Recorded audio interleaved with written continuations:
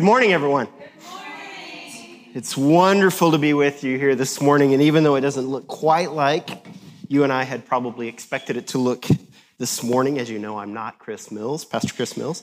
What a blessed morning nonetheless, right? And happy Father's Day to you, if that applies this morning. It's really good to be with you. I found out 48 hours ago that I would be with you. Forgive me for the tickle in my throat this morning. I think I'm getting a little bit of a cold. And so just wearing the mask just so you're not freaked out. But it's good to be with you this morning and excited to share God's word with you. We're going to be looking at Matthew chapter 10, verses 24 and 25. I will take a minute to introduce myself. Have the honor and privilege of being able to walk alongside Chris and Sarah as over these several years we begin to see the manifestation of what they've worked and labored so hard to plant here in Hell's Kitchen, which is One Community Church. And thanks to all of the leaders, you guys, I won't name your names for fear I'll miss one of those names, but this is your labor of love as well. And so Pastor Chris is actually kind of celebrating two births this Father's Day, the birth of a new church, as well as the birth of a daughter. And so we're excited. As a church planting missionary, I guess you'd say a catalyst, I just have the opportunity to work with people like Chris and Sarah throughout the tri-state New York City metro. I live in Jersey. Came over from Jersey this morning. Sometimes I'm out on Long Island. Sometimes I'm in Manhattan or Staten Island or Brooklyn, walking alongside other Chris's and Sarah's as they're seeking to start other One Community churches throughout the boroughs. And so it's great to be with you guys this morning. This metro's been my home since 2003. And so even though I'm a visitor here, please know that this city and you all have a dear place in my heart. You know, I've entitled this morning's message, When is Enough Enough? We've probably all asked that question or thought that at different times, right? When is enough enough in different contexts? I want to kind of put it in a certain context this morning by introducing the topic by saying, you probably heard the old saying, imitation is the highest form of flattery. You've heard that, right? Imitation is the highest form of flattery.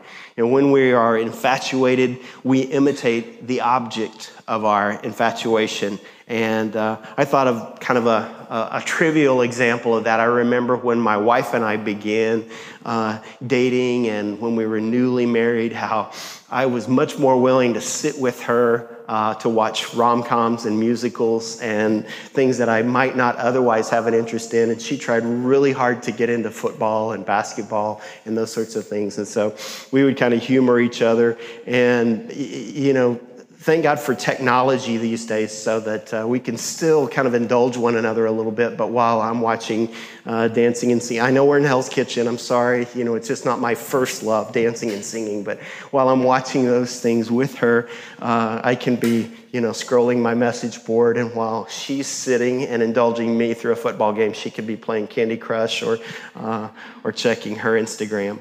But yeah, I'm grateful for my wife, Jean. And I say all that a little bit tongue-in-cheek to, again, make sort of a point that imitation is the highest form of flattery. The greatest compliment that we can pay to another person is to emulate them, to imitate them, right? And so this morning's scripture passage really kind of speaks to that in, I think, an interesting way in Matthew chapter 10, verses 24 and 25. And I think we have it up here. Let me ask you to stand one more time, just in honor of reading God's word. And I won't cause you to do too many calisthenics this morning, but let's read this together, if you will. They're red letters because these are the spoken words of Jesus. A disciple is not above his teacher, nor a servant above his master. It is enough for the disciple to be like his teacher and the servant like his master. Father, I just ask your blessing upon the reading of your word and pray, Father, that you would just speak through my heart and my lips this morning, your heart and your message. In Jesus' name, amen. Thank you. Be seated, please. You know, Jesus has just by way of background, Jesus has just called his 12 disciples as his first followers in preparation for beginning his public ministry. I don't know how much you know about Jesus. He spent about 3 years ministering after 30 years of preparation. And of course, he was crucified in his 33rd year of life. And so note that in this passage, Jesus calls, in this really short passage we read, Jesus calls them and then he sends them. And Jesus makes it clear in this passage, if you read the whole passage, that his followers are going to encounter difficulties. And we're not going to focus on the difficulties this morning, but here's what Jesus says. If you resemble me, you're going to be persecuted like I was persecuted. If you resemble me, then you're going to encounter resistance and hardship in the same way that I did. And so his point really in speaking these words is, do you want to resemble me or not? Do you want to imitate me or not? And so they will encounter persecution, and he wants them to know to expect this if they truly resemble him as their master. And so today, again, I don't want to focus upon those hardships so much. I want to focus upon what does it mean to resemble Jesus? What does it mean to imitate him? Again, just to reiterate those words that we read together a few seconds ago, the disciple will be like his teacher, right? And the servant will be like his master. And so I want you to consider with me just briefly this morning, what does it mean to be a disciple? Whether this is your first day in a church building, a Christian church service in your entire life, or whether you've spent literally, figuratively your whole life in church. Let's revisit the question this morning. What does it mean to be a disciple? I'd like to contend that I think there are two really dangerous traps that we kind of have to get out of the way first and foremost this morning when it comes to defining or understanding what does it mean to live the life of a disciple. One is that we set this incredibly high bar, right? To say that in essence, a disciple is some sort of special category of Christian, like a super Christian, if you will. So we set this incredibly high bar. The other trap that we can fall into if we're not careful and trying to understand what does it mean to be a disciple, a follower of Jesus, is to set an incredibly low bar and to say that, wow, I attend this church over here, therefore I am a disciple, I'm a Christian, I'm a believer, I'm a follower. So shamefully high bar, or shamefully low bar, incredibly unreachably high bar. And those are two challenges that we can encounter sometimes when we're thinking about what does it mean to be a disciple. And so that's kind of where the title for my message comes from this morning. When is enough enough, right? We think about the high bar, we think about the low bar. Where's the truth? What is the standard? When is enough enough? And I want to contend this morning that a disciple is not a special category of Christian. It's not. A disciple is a Christian. But get this, calling ourselves a Christian doesn't necessarily mean that we're a disciple. It doesn't necessarily mean that we're faithfully pursuing the life of a follower, of a God-glorifying follower of Christ. And so what it should mean is that as a Christian, I'm earnestly pursuing the life of a disciple, because a disciple is an imitator of his or her Lord. That's literally what it means. A disciple is an imitator. And so that's where I want to focus today. The main point of my message, as I'll share with you, is really throughout his teachings. Maybe you know that the Gospels, what we call the Gospels, or the recordings of the life of Jesus, Matthew, Mark, Luke, and John, essentially are four different narrative accounts of the life of Jesus. And they echo one another, they complement one another, they highlight different aspects of Jesus' life and his purpose here upon earth. But these Gospels, Matthew, Mark, Luke, and John, throughout them, Jesus provides us with plenty of guidance and understanding what he expects for those who consider ourselves his followers, his disciples. And so three things in Jesus' own words that I really want to highlight this morning briefly are that a disciple of Jesus is one who abides in his word. A disciple of Jesus is one who bears much fruit. And a disciple of Jesus is one who has love for one another. Now, if you spend a lot of time in church, you could make the case that a disciple is a whole lot more than just these three things. These are kind of three big buckets, I guess, that I'm pushing forward for us to look at this morning. You could make the case that there is more to the life of a disciple than this, but I challenge you to say that a disciple is anything less, is less than these three requirements. So let's jump in this morning together and move pretty quickly through this passage just to see what Jesus has to say to us. As a disciple, number one, it is enough that you and I abide in the Lord and in his word. Now, I have to tell you, even in saying those words out loud, I've spent a lot of time in church since I was 10 years old, since I came to faith in Jesus Christ, and he became my Lord and Savior. But even in saying that first point, I'm thinking, wow, that sounds super churchy.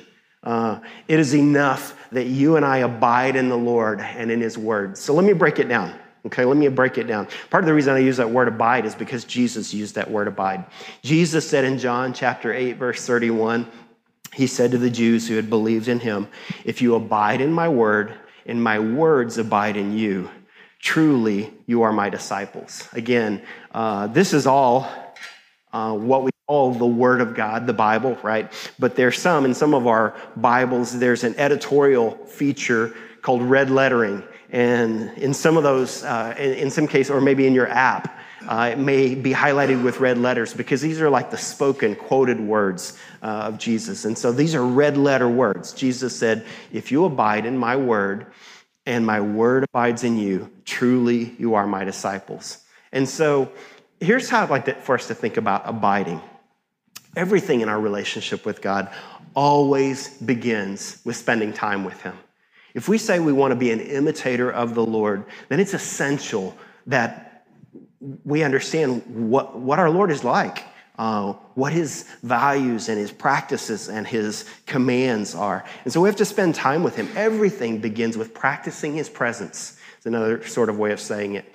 And yet, I would contend, I don't know if it's true, Brother Steve, in Tennessee, or some of those of you who are here from Tennessee or other places this morning. I suspect it's true where you're from, but I know it's true in the tri-state New York City metro, that abiding, like being present in our shoes, where we're at, in the moment, with the people we're with, is one of the hardest things. It's one of the simplest things to say. It's one of the hardest things to do.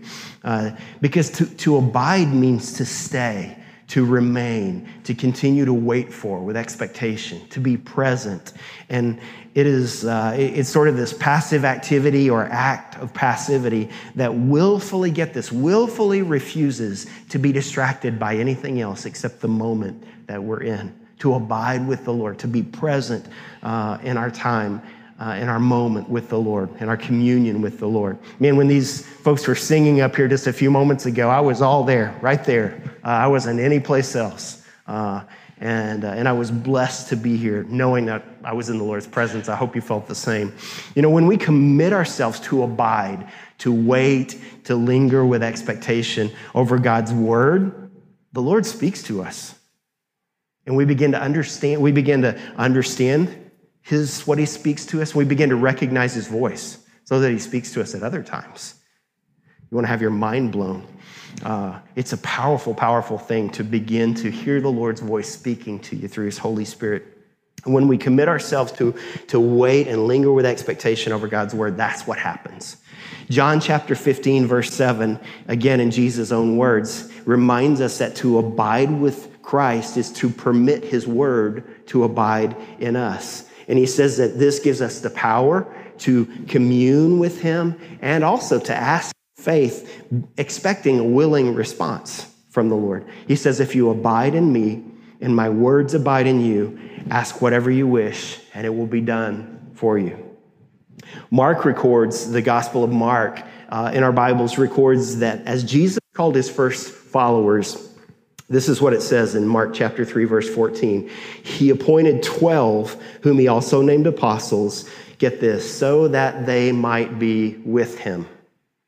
That was his first priority. He called his first followers and he said, job number one, be with me. And he said later, he also said in that verse, if you finish reading, that he did have an intention to send them out, that he had a purpose and a plan, that he had things that he wanted to assign to them. But the first job number one was be with me, be present with me. And everything else would follow from that. It was utmost, if you will, in Christ's mind and that of his apostles, that they would be with him, that, again, they would remain, that they would linger, that they would wait, that they would stay, that they would abide in their shoes, where they're standing with him. And so this was given prior to anything else that they might experience because of their walk with the Lord. Did you realize that, again, just thinking about how difficult that actually is, nowadays. And I don't presume that you're like me, but I suspect that you may have some empathy kind of with how I experience this whole challenge of abiding. The average human attention span, according to Microsoft Corp, right? Take that for what it's worth, says that the average human attention span is now less than that of a goldfish, right? You've all heard the parable, or you've all heard the saying that, your attention span is shorter than a goldfish. Well, according to Microsoft Corp, it really is now for all of us, because a goldfish's attention span supposedly is about 12 seconds. And since 2000, right around the time that smartphones came out, the human attention span has shrank from 9 seconds, pushing 8 now. And I know that's very believable for a lot of us because we live moment to moment to distracted moment, don't we? And we can hardly bear to sit through a stoplight without checking our Instagram or answering a text message. And a lot of us love wearable technology, right? And I was thinking, so that we can get our messages and our social media feeds and that sort of thing, news. And even while I was composing this message and thinking through this, get this, I was at my computer and there were 3 pop-up notifications. Now, I didn't open or read any one of them, but in 2 or 3 second distracted intervals, I read who they were from and what they were about so that I would know whether or not I needed to go and answer or respond to those, right? Goldfish, right? Goldfish. We don't know how to abide or linger with each other anymore, do we? Much less to linger with the Lord. And we are always in this state of semi-distraction. In the worst cases, we glamorize it, right? We call it multitasking. We're proud of how well we multitask. And, ADD used to be, and I believe still is, a genuine disorder, a challenge from which a lot of people suffer and struggle to focus and live productive lives these days. And yet we wear it around as a badge of honor. Oh, pardon me, pardon my ADD. My team needs some time-sensitive response from me. Can I push pause on this conversation? Not just be who I'm with in that moment. Some of you can't help yourselves. You're doing it right now. I've been guilty of that too, by the way. And I have been through this process recently of rediscovering stillness. I had the opportunity to lead a discipleship group for some guys in a church in Staten Island recently. It was a year-long commitment, which is a big commitment since I live in Jersey. So $16 to cross the bridge every week to go be with these guys who weren't even a part of my church. But what I found was, as we were reading through the scriptures together, coming together for 90 minutes and kind of discussing what we had recorded in our journals, the thing that was so profound for me was being reminded that the mutual accountability and the daily communion with the Lord were so rewarding. Coming back to these guys and saying, I didn't do 5 days this week, but I was with the Lord 3 days. Or, guys, I'm sorry, I just didn't really pull it off this week. It was almost funny how that we could come up with so many good excuses for why we couldn't spend 5 to 10 minutes in the Word of God, listening to Him speak to us and capturing our reflections in a journal.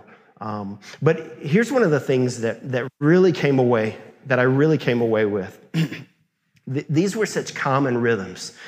Being with the Lord, walking with Him, talking with Him, listening to Him, trusting Him. As we read through the Old Testament, some of us don't even touch the Old Testament, right? Because it's like reading Greek or the Hebrew in which it was originally written. It's like we don't really delve into the Word of God because it's intimidating to us. But as we read through the Old Testament and into the New Testament, what I began to see were these constant themes of God saying to His servants like Noah, Abraham, Moses, Joshua, Samuel, John the Baptist, Mary, Joseph, Zechariah, Elizabeth, on and on and on, was walk with me, talk with me, listen to me. Trust me. And as simple as it may sound, it is enough, right? Enough is enough. It is enough, and all that we need to spend time each day abiding in God's presence. And He's told us that a really terrific way of doing that is to spend time in His Word, allowing Him to speak to us and to personalize his words to us through prayer, through reading the Bible, through meditation on God's words to us each day. Now, I know we're all coming from different places. I want to say this. Maybe I'll remember to repeat this because I feel it in my bones, that we're all starting from different places in this journey. Start from where you are, okay? Start from where. I'm not trying to set this high bar and say, you got to be here before you leave today, right? Start from where you are. That's all God expects of any of us. And it is enough for us to begin. Man, kudos to you for saying, I want to be undistracted and abiding with the Lord, even for just this short time today. So kudos to you. Not as a duty, but as vital to our relationship with the Lord and essential to keeping our distracted, challenging lives centered on him and framed in an eternal perspective, right? All right, so it's enough that we abide because as his disciples, this will be foundational to bearing much fruit, which is really the second thing I want to emphasize. As a disciple of Jesus, it is enough that you and I bear much fruit. Again, I realize if you've not spent a lot of time in church, you're kind of wondering, okay, is that like Christianese, bear much fruit, or is that like greenhouse talk, or what is that? Jesus said, again, I'm just using Jesus' words, and I'll break it down, but in John chapter 15, verse 8, Jesus said, by this is my Father glorified, that you bear much fruit, and so prove to be my disciples. So he said, the proof is in the pudding, right? Proof of concept means that if you're my follower, there will be fruit in your life. Fruit from activities, behavior, character that resembles what you see in me. If you claim to be a disciple, a follower of Christ, there will be proof, evidence to support that claim. That's a reasonable deduction, right? And he calls this fruit. So let's talk about fruit bearing for just a moment, okay? I'm not a farmer, an agriculturalist. I would even be challenged to say that I have a green thumb, right? But I've been a teacher of the scriptures, the Bible, for a long, long time. And what I can tell you is that with all my theological training and a little bit of internet research, I can tell you that the word that we translate as fruit or fruits occurs a lot in the scripture. In the New Testament alone, 27 small books of the Bible, the word fruit or fruits occurs some 60 times. Now get this. So this would be true whether we're talking in a religious context or not, right? If something's repeated, it's probably important, right? So fruit bearing is repeated 60 times. Now get this. 44 of those occurrences come when Jesus himself talked about fruit bearing. 44, 75% of the time, the word that we translate as fruit bearing are the words of Jesus. And so I want to know what he means, right? You might have heard, maybe if you spent some time in church, you've heard of Galatians chapter 5, verses 22 and 24. It's a letter from Paul to a church that he started in Galatia, like a one community church that he started in Galatia back 2,000 years ago. So the Apostle Paul talks about character traits like love, joy, peace, patience, kindness, goodness, gentleness, meekness, self-control. And these are character traits that should be present. They should be fruit, right? The character traits born as fruit in the life of someone who's following Jesus and spending time with Jesus. But I just got through telling you that Jesus, out of his own mouth, uses the phrase fruit or fruits 44 times or 75% of the time. So thanks, Paul. Let's see what Jesus has to say about fruit bearing.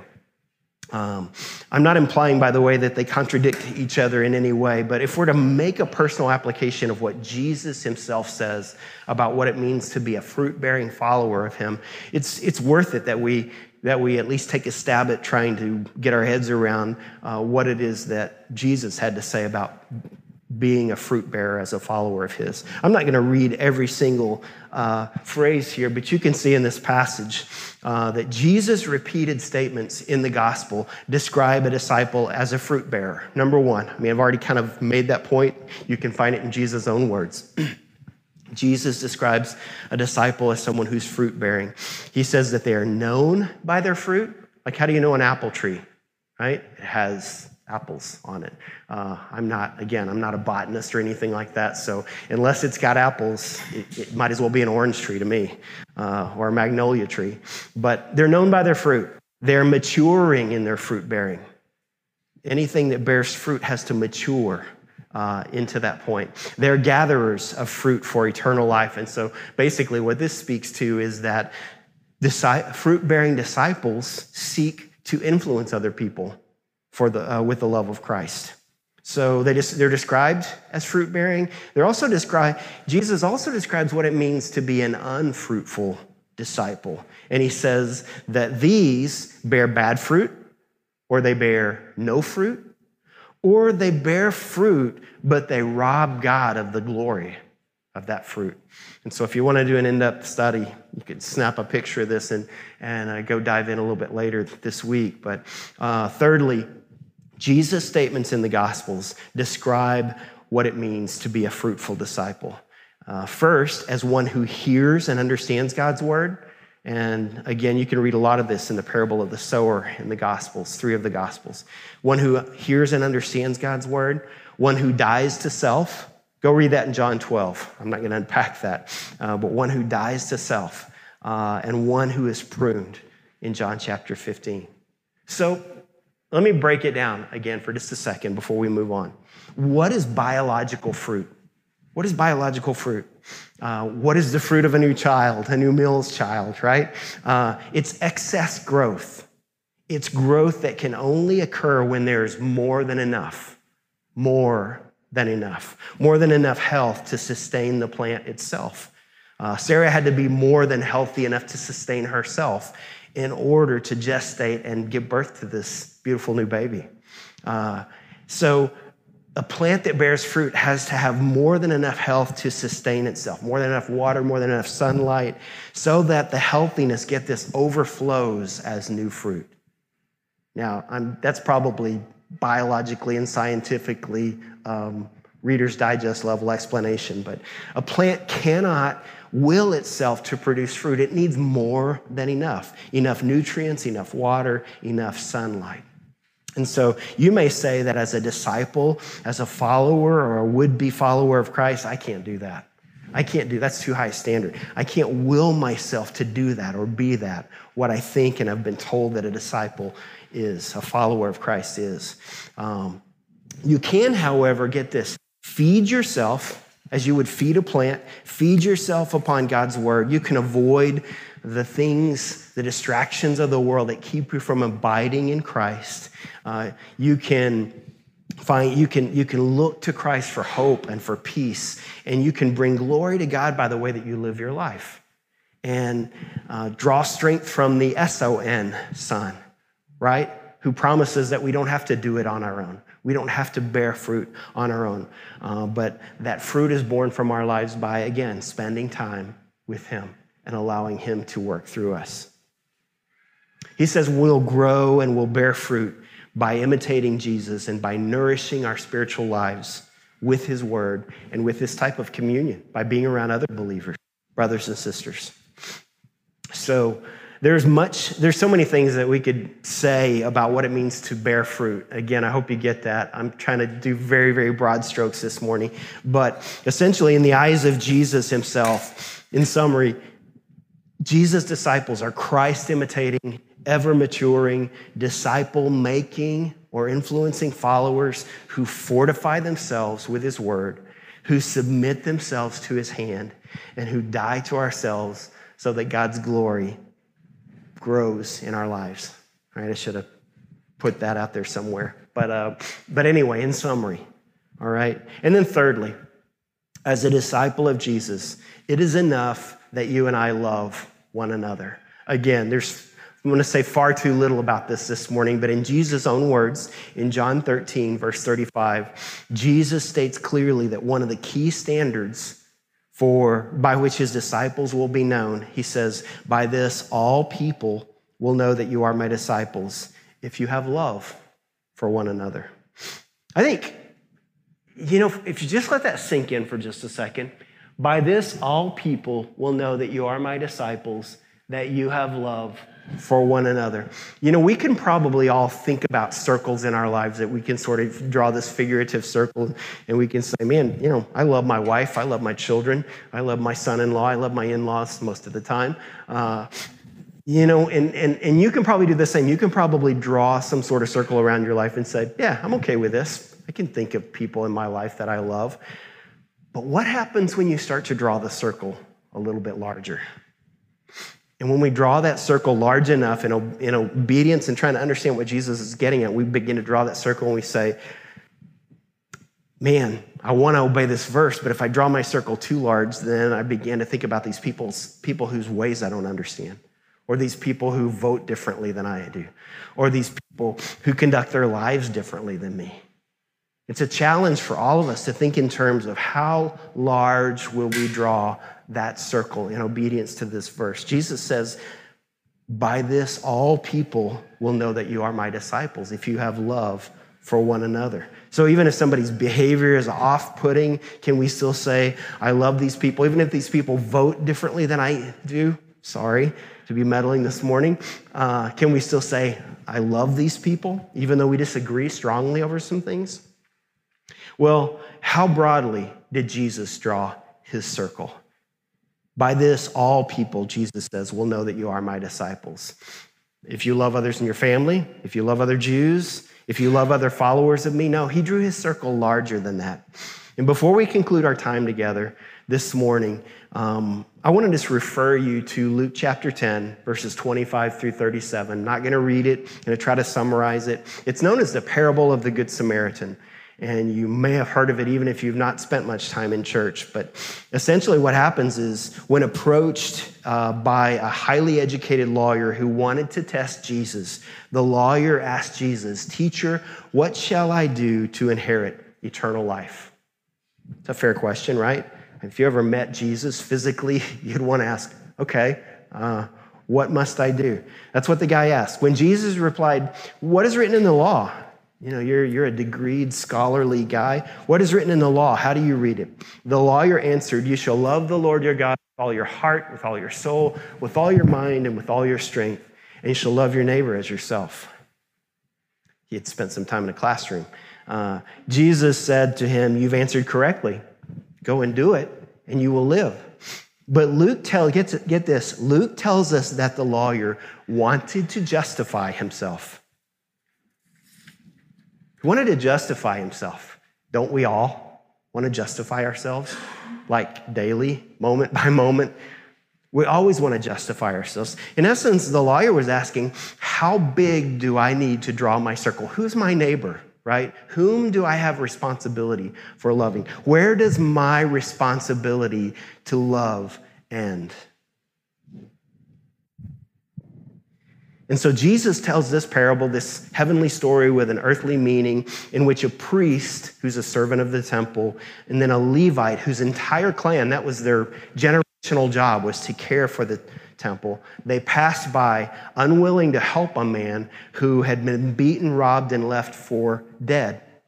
And as the brief story unfolds, what we see is that only a half-blooded Jew called a Samaritan, who was despised by the Jews and viewed as unclean and someone who didn't worship the Lord properly. Only this Samaritan refused to pass on the far side of the road and not take responsibility for this man who had been beaten, robbed, and left for dead.